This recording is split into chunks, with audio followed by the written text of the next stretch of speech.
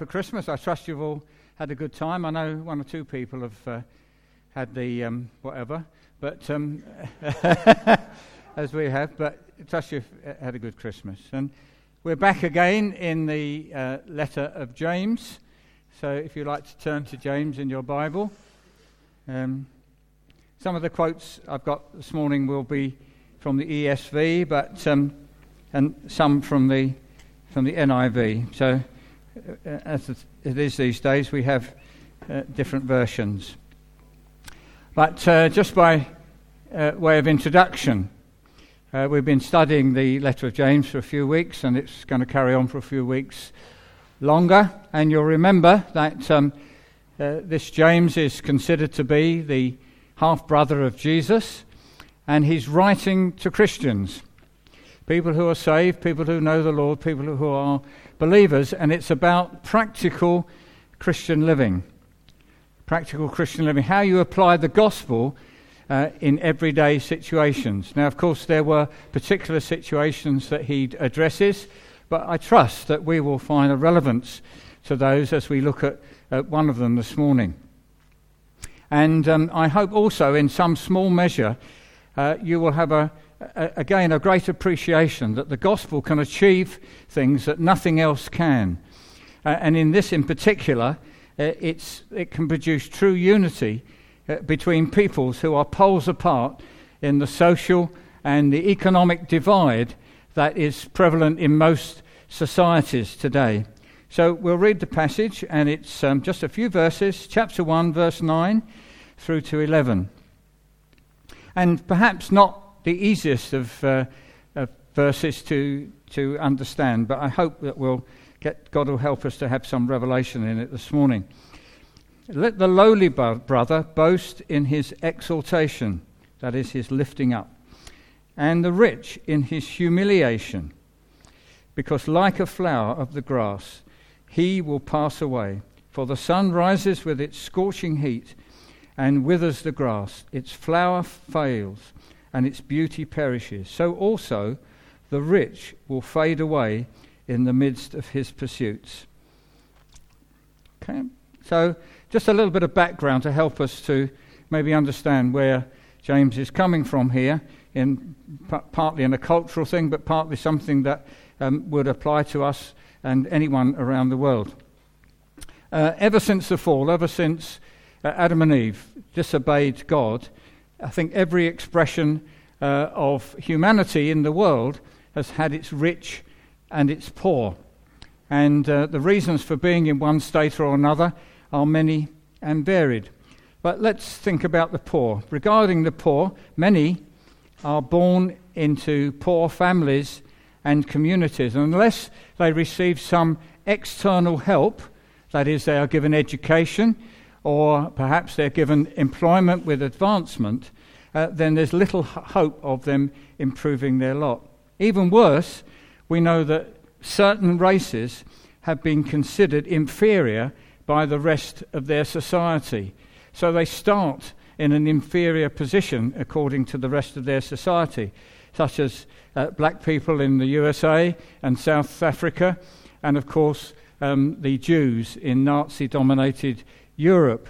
These people start off at a disadvantage according to their community.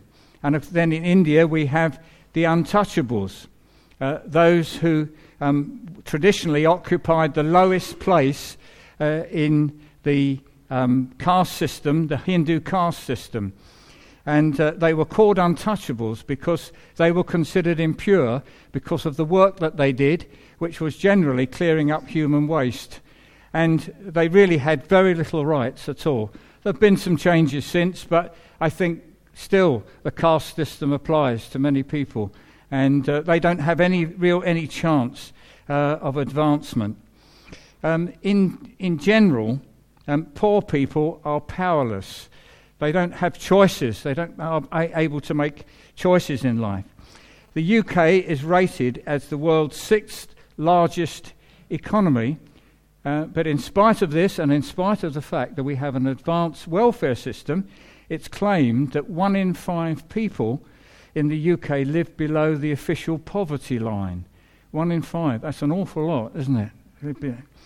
And for the rich, no matter how their wealth was gained, they have power to make choices, and they also have power to exploit the poor to their advantage.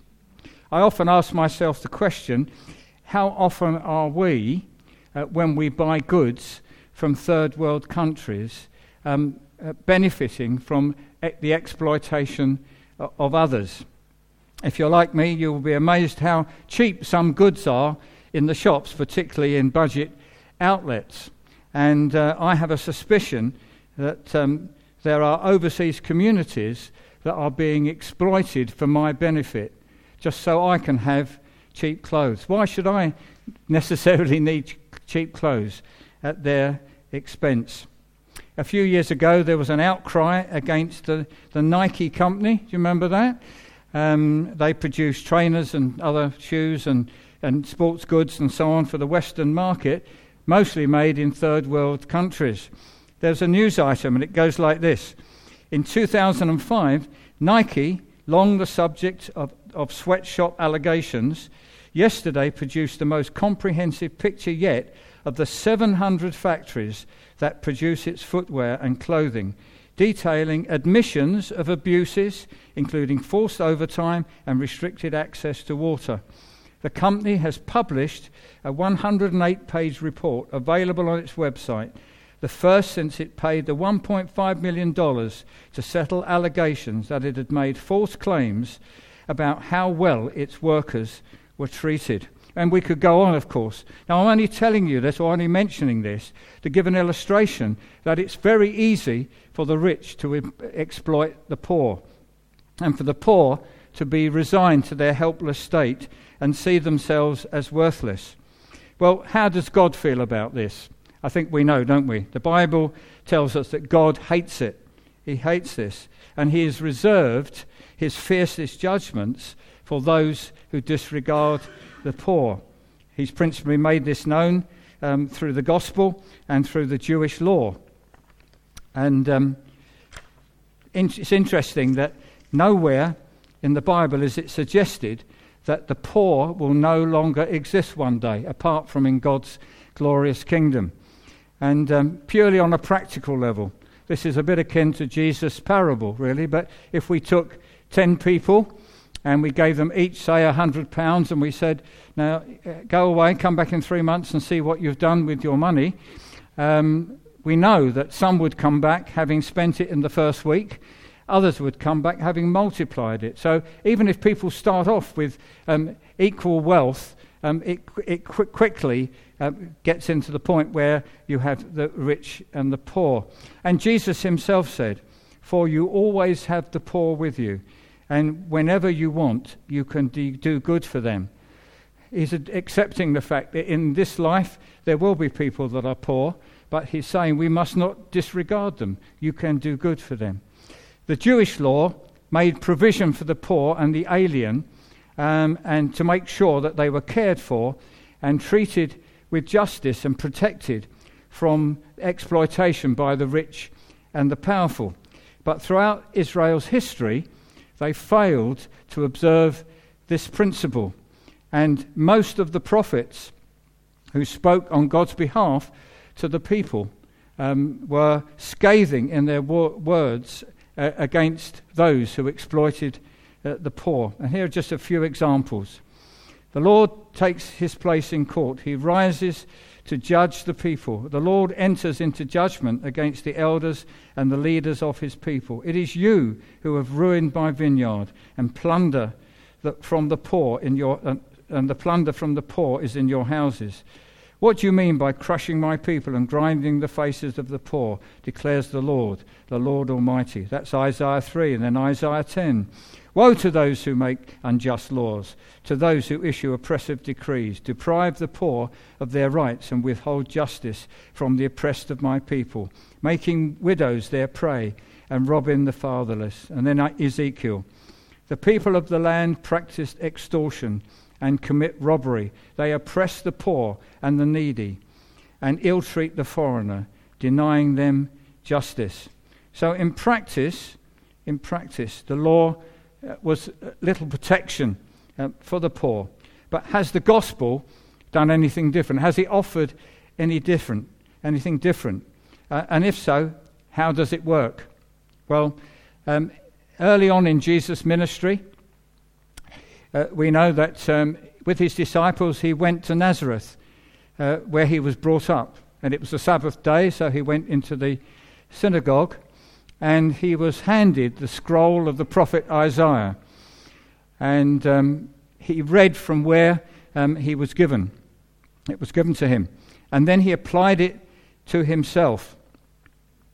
And he says this, and we know this as Isaiah 61. The Spirit of the Lord is upon me, because he has anointed me to proclaim good news to the poor. He has sent me to proclaim liberty to the captives and the recovery of sight to the blind, to set at liberty those who are oppressed, to proclaim the year of the Lord's favour. And this is Jesus' manifesto. This is as it were, the opening up of the gospel that he's going to be preaching, which will then be preached on by the apostles. Who are the people that are mentioned first? It's the poor. So the gospel is meant to be good news to the poor. And we say, well, did it work? Does it work like that? Well, it certainly did in the first few days of the church, and we trust it went on doing so. And a few days after the day of Pentecost, we read this. Now the full number of those who believed were of one heart and soul, and no one said that any of the things that belonged to him was his own, but they had everything in common, and with great power the apostles were giving their testimony to the resurrection of the Lord Jesus, and great grace was upon them all. There was not a needy person among them, for as many as were owners of lands or houses sold them and brought the proceeds of what was sold and laid them at the apostles' feet, and it was distributed to each as any had need. I don't believe this resulted in an equal distribution of wealth to everyone, but it did mean that the poor were cared for and they had justice. Now, one might disregard this incident as a kind of an expression of euphoria for being part of an exciting and new community.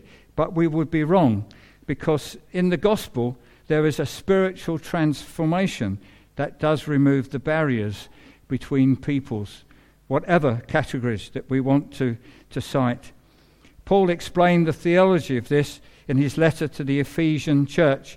And of course, theology just means the knowledge of God, and it also means how God sees things. And Paul writes to the Ephesian church, and the Ephesians, of course, were Gentiles, and I'm sure we know that there was great animosity between the Jews and the Gentiles. The Jews saw themselves as very superior. They were God's chosen people.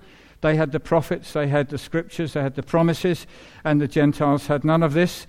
And Jews would often call the Gentiles dogs and would not allow them into their homes because it would pollute them. Now, Paul is talking to the Ephesians, and listen to the wonderful things that he tells them. But now in Christ Jesus, you who were once far off have been brought near by the blood of Christ. For he himself is our peace, who has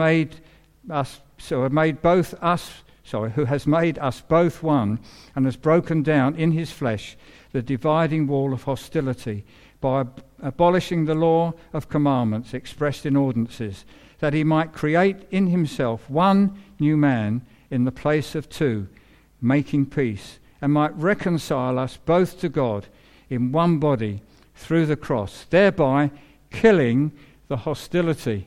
So the gospel kills the hostility where there is hostility between groups of people. He's not saying that the Gentiles now become Jews so they can inherit all the promises. No, he's saying that the Jews and the Gentiles are now merged into a new people through the cross of Christ. Through Christ they become one people in God, a new man, he says, and then they will all inherit the promises of God in Christ. Paul says to the Galatians, there is neither Jew nor Greek, there is neither slave nor free, neither male and female, for you are all one in Christ Jesus. He's not saying that these obvious differences between men and women, for example, has been rubbed out. What he's saying is that God sees them of equal value. Each one are of equal value. Each are of equal value in Christ Jesus. Well, at last we've got to the text. That's a little bit of the background, but we come to the text now in verse 9. Let the lowly brother boast in his exaltation and the rich in his humiliation, because like a flower of the grass he will pass away. For the sun rises with its scorching heat and withers the grass. Its flower falls and its beauty perishes. So also will the rich man fade away in the midst of his pursuits. Well, what's Paul getting at here? Well, it's one thing to have knowledge that in the gospel we are all one. We are all equal in God's sight. But it's another thing to rid ourselves of ways of thinking and behaving. And James accepts that in the church there will be people from poor and humble backgrounds as well as the rich and influential. And naturally there could still be, in spite of the fact there's been that transformation in Christ, there could still be some animosity or differences between them. And the answer is the gospel for both groups. Both must see their lives from a heavenly perspective and must see themselves as God sees them and has made them in Christ. What both groups should boast in, he talks about boasting. What both groups should boast in or take pride in is their status in Christ, their place in God's kingdom, which is completely independent of worldly status. The answer lies in the gospel for both groups, but the approach is different. Both have to overcome wrong thinking and wrong attitudes, but they are different. If you like, the poor have to look up and to see where God has taken them, and the rich have to look back and see how they got there. How did they become Christians? How did they become believers? The poor have to overcome their sense of unworthiness. The rich have to overcome their pride and dependence on their riches. Both of these factors can be blocks to salvation and can be the source of strained relationships. The poor, for instance, who have been sidelined, who have always been neglected and pushed to the margins of their society, they may well feel that why should God accept me? If nobody else accepts me, I'm worthless. Why should God want me? And the rich, who have always been self-sufficient and able to make their money work for them, can't believe that God would not accept something that they've achieved as part of their salvation. So both of these can be blocks. The poor have to see that God has raised them, exalted them in Christ, and the rich have to see and remind themselves that the gospel is humiliating to the rich. This is what he's saying, that they are to boast in their humiliation. It's humiliating to the rich and powerful. It's true that all who want to be saved, both poor and rich, have to humble themselves before God and acknowledge that they bring nothing to their salvation except their sin, and that they are justified, they are made right with God purely through on the grounds of faith in the finished work of Christ. Let's just for a moment look more closely at both these two groups. Let the lowly brother boast in his exaltation, that is, his lifting up. This is not the arrogant boasting of self-importance, but the joyous pride of what God has accomplished in them through Christ. Once they were at the bottom of the pile with no hope of advancement. They were taken advantage of. They were robbed of dignity by their society. Now in Christ they are adopted as sons and daughters of God. They are heirs of God, co-heirs with Christ, citizens of heaven. And as Peter says, they're a chosen people, a royal priesthood, a holy nation, a people belonging to God. And James says in chapter 2 and verse 5, "Listen, my brothers, has not God chosen those who are poor in the world to be rich in faith and heirs of the kingdom, which he has promised to those who love him?" Neither Jesus nor James excludes the rich from the kingdom of God. James does not say it's only the poor who are chosen, But he does make the point that the poor are chosen. They wouldn't expect to be chosen, but he's making the point that they are chosen. Many of them are chosen. James wants the poor to enjoy their exalted position now and their hope of participation in God's glorious kingdom to come. It won't be easy for them, because in worldly terms, their of wealth and status, they may still be greatly disadvantaged. But they need to rejoice that they are a new creation, a member of the new race that God has created, and try not to be intimidated by the rich, who have no additional status with God and are members of the same race. They both have to come the same way. There is a new race, a new tribe. It's called believers. Some years ago, John Pepe, who has an apostolic ministry in Ghana, part of the New Frontiers family, he was so aware of how tribal and allegiances were affecting the church. People had more allegiance to their tribe than they did to the church. And he wrote a book called God's New Tribe, making the point that God has created this one new man, as Paul said to the Ephesians, and that is their primary identity. Whatever your nationality, your primary identity, if you're a Christian, is that you're a believer. You are in Christ. So I'm an Englishman, well, I'm a believer who happens to be an Englishman. You may be some other nationality, but that is now our primary identity. Then the rich, they are to boast in their humiliation.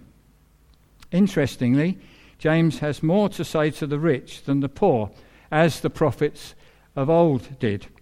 And he has a real go at them in chapter 5. You might like to look at that. I can hardly believe he's talking to Christians here. He says, "Come now, you rich, weep and howl for the miseries that are coming upon you. Your riches have rotted, and your garments are moth-eaten. Your gold and your silver have corroded, and their corrosion will be evidence against you, and will eat your flesh like fire. You have laid up treasure in these days. Behold, the wages of the labourers who mowed your fields, which you have kept back by fraud, are crying out against you. And the cries of the harvesters have reached the ears of the Lord of hosts. You have lived on earth in luxury and in self-indulgence. You have fatted your hearts in the day of slaughter. You have condemned and murdered the righteous person. He does not resist you." As I say, it's amazing. He's talking to Christians. Jesus, in his parable of the sower, as we know, talks about the deceitfulness of riches. He's using the comparison of the weeds that grow up alongside the wheat. And he said it's the deceitfulness of riches that choke out the word of God. Riches are deceitful because they promise fulfillment and happiness and rarely deliver either. And for those who have been rich for a long time, it must be difficult to get out of the thinking that they can achieve anything with their money and their influence. In some ways that may be so for a while, but wealth and status will one day pass away, as James says. Like a flower of the grass, he will pass away, for the sun rises with its scorching heat and withers the grass. Its flower fails and its beauty perishes. So also will the rich man fade away in the midst of his pursuits. Jesus also told parables about money, lots of them about money really. Told parables about not storing up treasure on earth, but about storing up treasure in heaven, where moth and rust can't eat it away. And he also said, "Where your treasure is, there will your heart be also." And he also told those who might be building bigger barns in order to store their produce and their wealth. He said, "You're a fool, because this night your soul may be required of you." So that activity may keep them from salvation. However, nowhere in the Bible does it say that it is wrong to be rich. But our attitude to it may be wrong, to riches. There are those who clearly use their money for good causes. There are those who are, as it were, a source of, as a river to people, to the poor, to funding missions and so on. And I believe God blesses those people, often with more wealth, so that they can still be a source of a river to people, supplying the needs of others. And they do a lot of good with it. So what is James' remedy for those who might be ensnared by wealth and proud of their worldly status? He says they are to boast in their humiliation. What is their humiliation? What's the humiliation of the rich? Well, this is my interpretation of it. Someone who's gained their worldly wealth through hard work and enterprise might very well be proud of their achievements, and that's understandable. But what the rich Christian is to do is to boast in Christ's achievements and to constantly remember that before they were saved, they were lost, they were blind, and they were dead. Paul says they were dead in trespasses and sins, as all are. All of us were in that state. But this is particularly pointed to the rich. And that they are now, as a Christian, they're entirely the product of God's mercy and grace. And in spite of their wealth and status, in their conversation and in their lifestyle, they are to have the same attitude as Jesus, who was rich beyond compare, but who humbled himself in the extreme. So it's in their lifestyle, it's in the way they speak, that they're not now relying on their wealth and their status and their influence, but they are now considering themselves in their humble state and in becoming a Christian. This is what Paul says to the Philippians, which will be very familiar to you. Let each of you look not only to his own interests, but also to the interests of others. Have this mind among yourselves, which is yours in Christ Jesus, who, though he was in the form of God, did not count equality with God a thing to be grasped, but made himself nothing, taking the form of a servant, being born in the likeness of men, and being found in human form. He humbled himself and became obedient unto death, even death on a cross. Part of their humiliation is their identification with the sufferings of Christ, sufferings that sometimes they might have well avoided with their wealth and with their influence. They are to remember that advancement in the kingdom of God is through serving and humility, not by using their influence, not by using their money or lording it over people. Jesus said, whoever exalts himself will be humbled, and whoever humbles himself will be exalted. And Peter says, clothe yourselves, all of you, with humility towards one another. For God opposes the proud.